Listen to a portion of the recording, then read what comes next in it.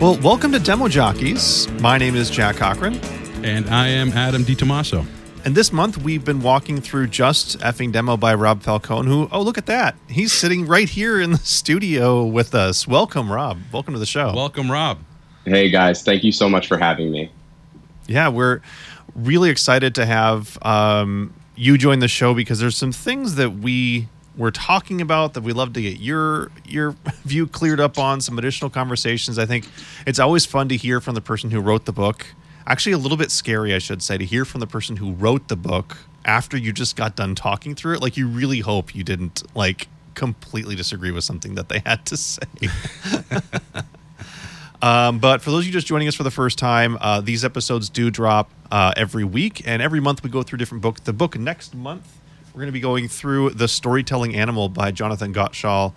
So if you want to read that along with us, join the conversation, pick that up. There'll be a link in the notes about where you can pick that up. Also, you can check out demojockeys.com for past episodes and what books we're going to be checking out in the future. Rob, we wanted to kick it off a little bit today, and I really just want to begin with a real basic, easy question. What was your inspiration or your reason for writing this? What got you into it? Why did you start it? And what was your motivation, I guess you could say? I mean, put bluntly, my motivation was that my demos sucked for a long time. And the context to my shitty demos, I think, is what led me to write the book. I had gotten my start at a tech company. It was a company called Monotate in customer success. So I knew the product inside and out. I knew our customers inside and out. Got tapped on the shoulder to move over to the sales engineering team, and demo after demo after demo, I could see the customers' eyes roll into the back of their head. And my numbers that, I mean, if you could call them numbers, it was a lot of goose eggs on the board in terms of closed won deals influenced. And I was like, why is this not working? I know the product, I know our customers, and it took a lot of trial and error. At the time, we were doing, QuickTime recordings on my Mac, watching myself and trying to figure out where people were checking out. And through a lot of trial and error and, the resources that were available at the time, some awesome books, but maybe a bit dated and inaccessible for my sale, I was able to make it work. And I just thought that through all that trial and error, all of the resources that I had put together to help myself, if I could help some other folks avoid the mistakes that I made, it would be time well spent. That's an excellent story, and that's actually very funny to me personally because it reminds me of my story. I started out in tech support. I knew the platform. I was deploying the platform. I was fixing the platform. Why won't anyone listen to me when I sell the platform? Because the same type of situation. Oh, you should come to sales. Let me go try it out. And that was my adventure into pre-sales, or my first step many, many moons ago with web analytics. But that's really a great parallel because I got to imagine there is a lot of people out there. I mean, the popularity of the book, the enjoyment, and what we got out of it, there's a lot of people out that are in that same exact scenario, same exact situation, and can really benefit from this guide. Yeah, and I'll tell you what, it's interesting to hear that you started in tech support because a number of the folks on my current team started in tech support, and that's been something that's been really rewarding. These are people that are super, super talented, clearly super knowledgeable because they're coming from the nuts and bolts in the product of the product. So to be able to help these folks kind of take a step in their career journey that they want to take, and seeing them struggle through the same things that I struggled with, we all struggle with those same things, but to see them, maybe more quickly move through those and start to succeed than I did, it's been really rewarding. I'd be curious to know, what was the most surprising thing coming from tech support into pre-sales? Oh, you mean nobody cares about that particular widget I just showed you? That thing is so cool. Like, what I thought was awesome, and then realizing that these were people that were, for example, marketers who didn't know what that particular widget did or didn't care to know the code. They cared to know that they got a report that allowed them to make an intelligent decision. And for me, the big picture was seeing the big picture really helped me a lot and really helped me get focused. Yeah, I would definitely have to agree with that. Like, that's the biggest thing I see anyone who fashions themselves a technologist and hence joins pre-sales because of that in some way. Even people who don't come technically from tech support, but they're just, yeah, I'm a technology person. This seems like a fun way to do sales. You have to get them out of their head of thinking that everyone's going to just fall in love with your software because it has so many features. It's just... And how long did it take you to get to love it? Probably a few months. And you're trying to convey that in 60 minutes. That's so true. Yeah, you love it because you work there, like, and so you've been in it for 3 months, not because you might buy it, have to spend money on it. It's absolutely right. Exactly. Yeah. No, I appreciate the background, and I can definitely say that the piece that I took away from it as well, and actually why we wanted to do this as our first book, is because it's the one that allows you the least barrier to entry of any book that I saw recommended for pre-sales, which I have to think was done on purpose, right? I'm assuming that the short scope of the book was you wanted something that anyone felt like they could do and instantly see success. Is that right? Exactly. There, as I mentioned, were a lot of great books out there that I poured through in my struggle from being shitty to getting better. But I know that just from an accessibility perspective, that wasn't necessarily going to be accessible for everyone. I was thinking about maybe founders of a company who are pitching to investors. I was thinking about maybe product managers who demoing the product isn't their primary day job like it is for a pre-sales professional. I was thinking about people at the time when I wrote the book. SaaS was really kind of on its earlier upswing, certainly, far earlier in the SaaS journey than it is today, almost 10 years later. So you didn't necessarily have for my type of the solution that I was selling, you didn't get days and weeks on end to interview stakeholders as part of the discovery process. You had 30 minutes, if that. So I wanted to put something together that would just really help folks take that one next step forward. And maybe that's the thing that gives them the confidence to go and continue down the path and read one of the longer works or go through now things like the pre-sales academy or listening to your podcast. So I guess my hope is that the little pamphlet that could be the appetizer before the main course. Yeah. I mean, let's not sell it short. It's not like we had nothing to talk about over the past 3 episodes. We actually had a longer list of topics that we had to kind of pick and say, hey, we only have 3 episodes for this book, plus our episode with Rob. What's the most important things that we took out of the book? Which at first that was my concern before I read through it. I'm like, will a book this size have enough? But it does. It's definitely packed full of what you need in order to make a good step for sure. So I appreciate that. I'm glad to hear. And I think that it's, in a way, a good mirror for what a great demo looks like. A great demo provides a ton of value in a very, very small package. It strips away the fluff. It's super relevant to the audience. So maybe I wasn't thinking about it with that specific lens when I wrote the book, but it's really great to hear that you got a lot of value from something very concise. Right. Yeah. I always tell people there's no reason why you have to talk for 2 hours if you can convey your point in 10 minutes. Like, let's shorten this down. Like, I love it.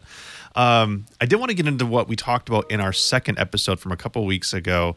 Adam and I were talking about buckets, and we went back and forth between the two of us a little bit on when you're in front of a customer and things kind of shift and change on you. How do you decide what order to put the buckets in? Because I had a perspective on the kind of make sure you've got the biggest bang thing, and Adam was more on the line of whatever is your most feature rich piece.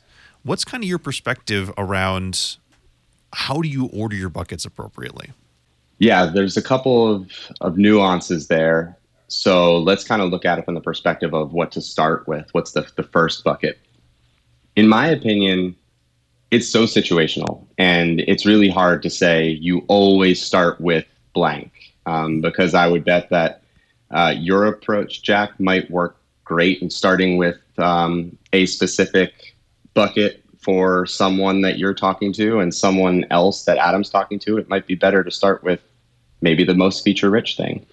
I think there's no one answer, but what you don't want is that first bucket to convey, this guy's just going through this canned script, or this gal's going to go step 1, step 2, step 3, step 4, and I'm probably not going to be excited until step 5, so I'm going to check out and check some slacks while they get through. So you want that first bucket to elicit some sort of a reaction, some sort of an emotion. And it could be, oh, wow, that looks way better than the way we do things today. That would be great, right? But it could also be like, interesting. I want to learn more. And that's great because now they're leaning forward and really engaged with your next bucket. It could also be they react to that first bucket as like, ooh, no, that's not the way we want to do it, because it gives you an opportunity to probe in and now pivot what bucket you go to next. So I think that first bucket, it's really important to think about what is, I always like to say, the biggest thing that this person cares about. Is it their number one pain that they're dealing with? Is it their big initiative? Is it the thing that their boss told them, go out and look for a thing that does blank? Because if you can align around that first thing and get them into that lean forward, all of the other buckets following, you have now a playbook from the book that you can then use to sequence and maneuver those. Absolutely. And a nice thing is too is it's interesting. You made a point, like kind of like the lean in moment. Because once you do get their attention, it's a lot easier to hold it throughout the whole presentation and really have them engaged. Exactly. The buckets concept, as maybe silly as it seems, thinking about like putting features into an imaginary bucket, I found it's been just such a powerful tool, not only for me, but for the folks that I coach, because it does a few things. One is that it's a forcing function to make concepts digestible. You can only fit so much into a bucket, in quotes. It's a way to make the demo an extension of the discovery conversation, because you can bolt on a question at the beginning, you can bolt on a question at the end of the bucket. And then the last piece is it's a way to ensure that you can continue to make the demo relevant as you go, because you can move those buckets around. And so again, when you learn something by, let's say, bolting on a question to the end of bucket number 1, you learn something new. And now maybe you go, okay, what I had originally planned on covering in a second meeting, I'm going to move that up to bucket number 2 because of the way they responded to the question at the end of bucket number 1. So even kind of active reshuffling the buckets based upon the conversation. I mean, it almost lends credence to figure out how small you can make your buckets to make them stand on their own. Because if I can have a 3-bucket meeting or a three bucket kind of script or set, but if I can split those 3 into 6 buckets and they're still meaningful on their own, that's more pivot ability that I could have in the meeting. Exactly.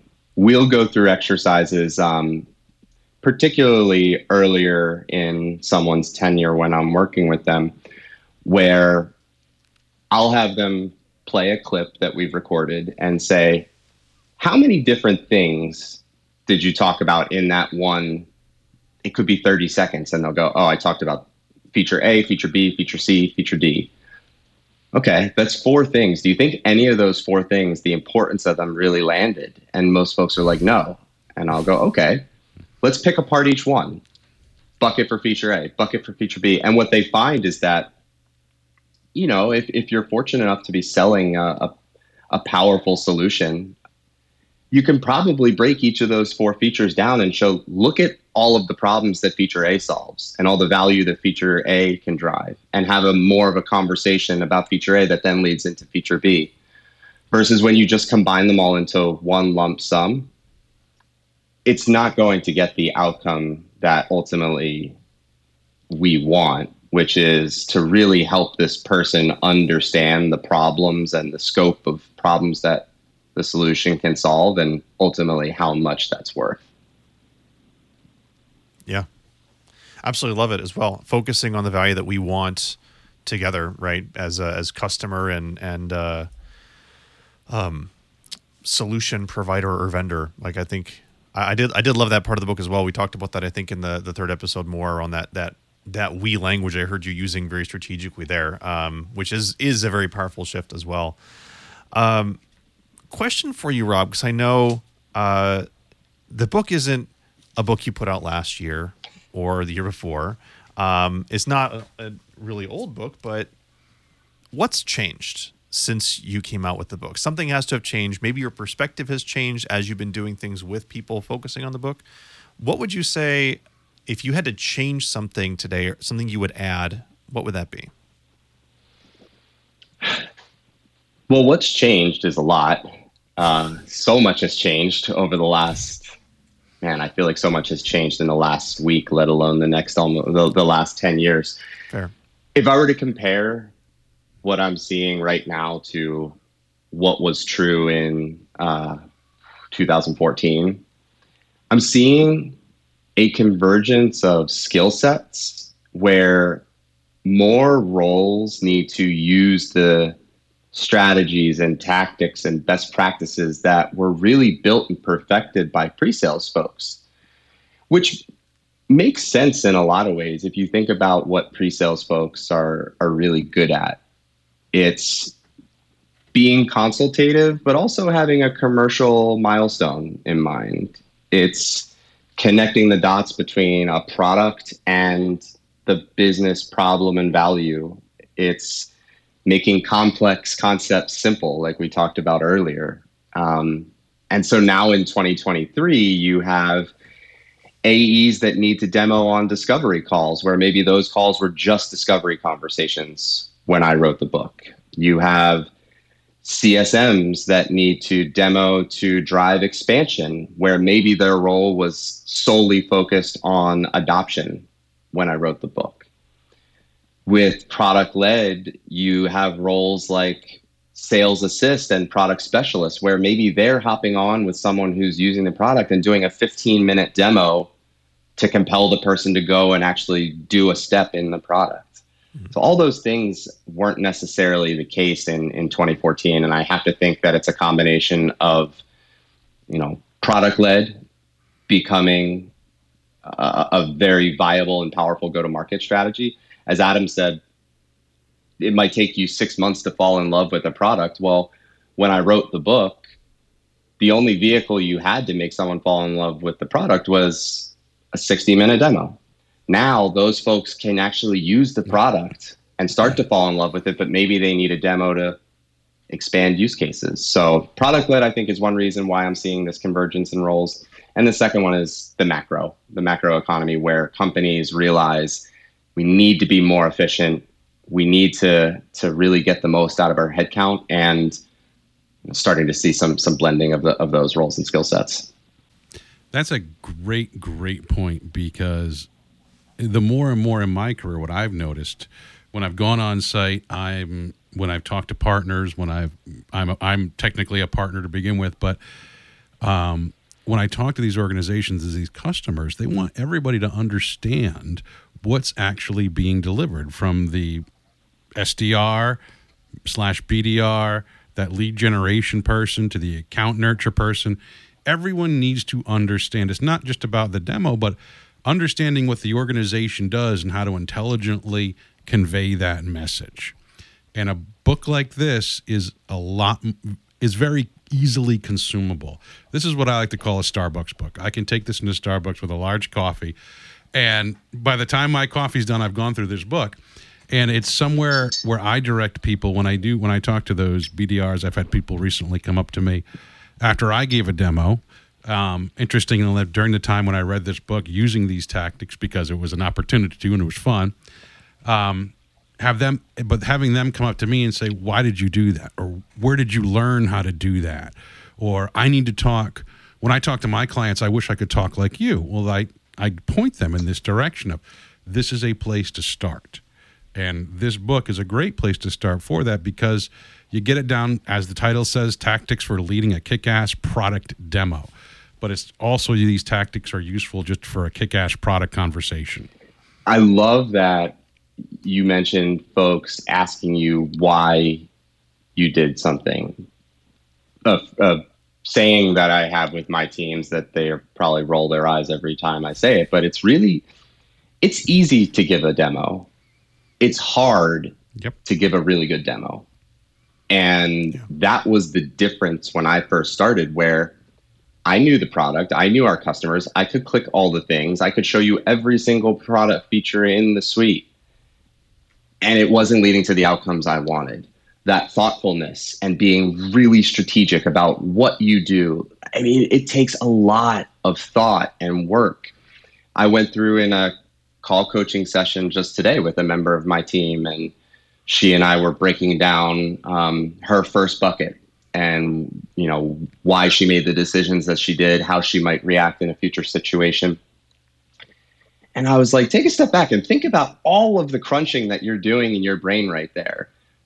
I mean, there's so much that you have to account for to give a really, really good demo.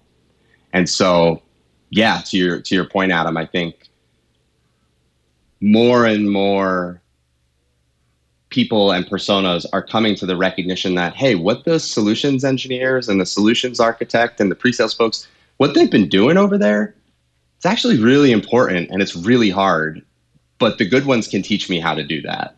I love that as well. And if we think about kind of the expanded audience that can see good use in this, and you're absolutely right. I mean, more people are asking for, how can I do a quick demo for so-and-so?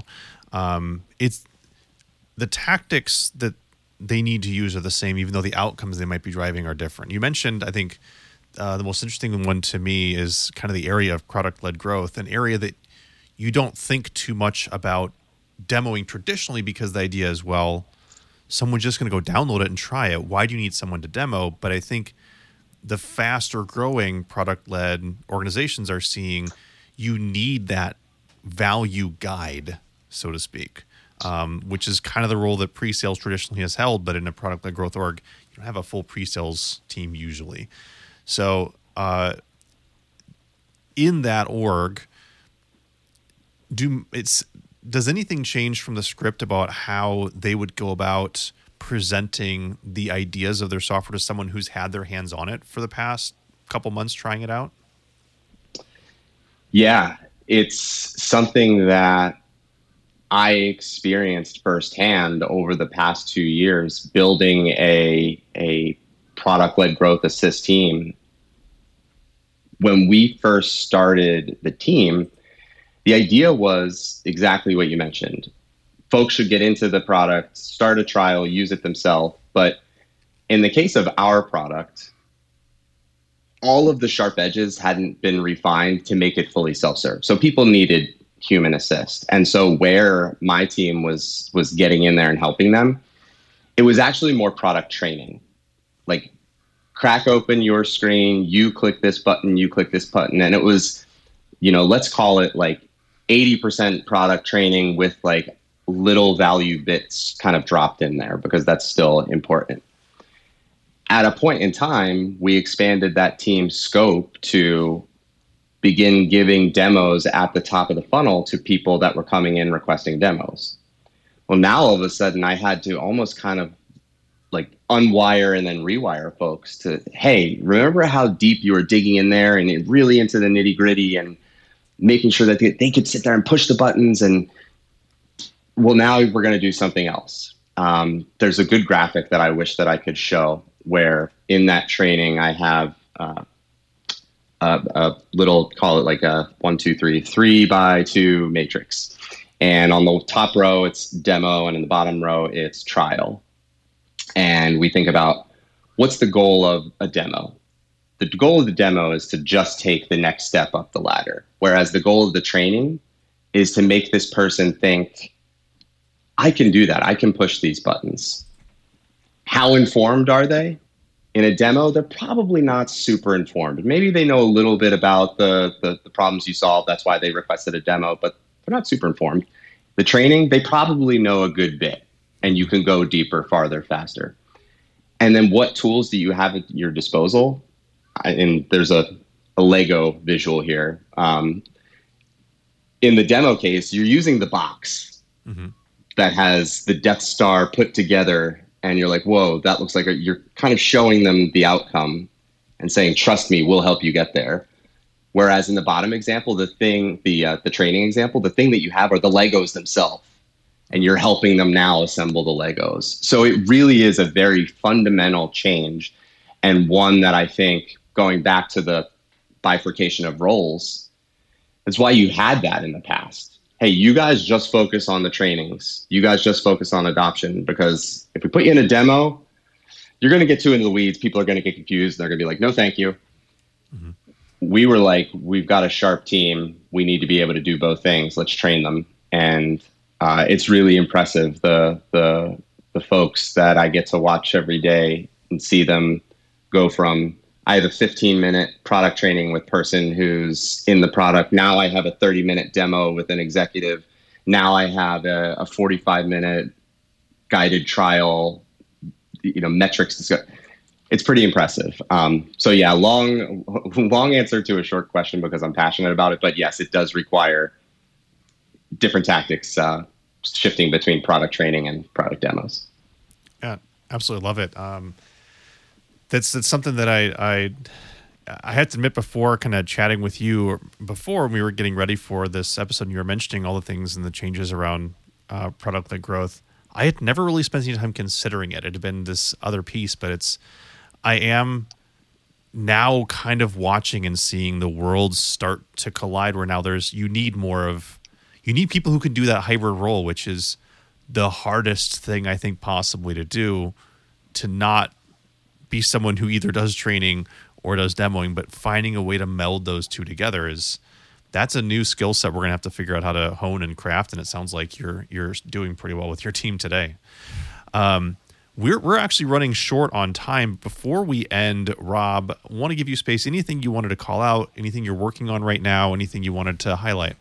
Always happy to have these conversations with folks. So feel free to hit me up on LinkedIn. More than happy to chat. I've been writing a lot.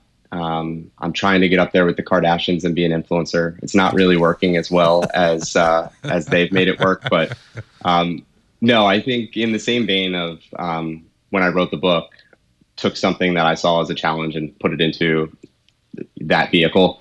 I've been trying to use LinkedIn posts as a way to kind of highlight things that I've been observing. I'll be dropping one probably this week about what I've observed, tips for leading good call coaching sessions. So feel free to look me up on LinkedIn, and just want to say thank you to everybody that's bought the book, especially those that have reached out and told me it was helpful. When I wrote the book, I did not think I would be sitting here talking about it almost 10 years later. And the fact that this many people have gotten value out of it, appreciated it, that just means a lot to me. So thank you. Yeah, absolutely. Thank you. Thanks for joining the show. Really have enjoyed having you. And we look forward to seeing all of you who have been joining us for the conversation, listening in next week. Don't forget, kick off our next month. So pick up Just Effing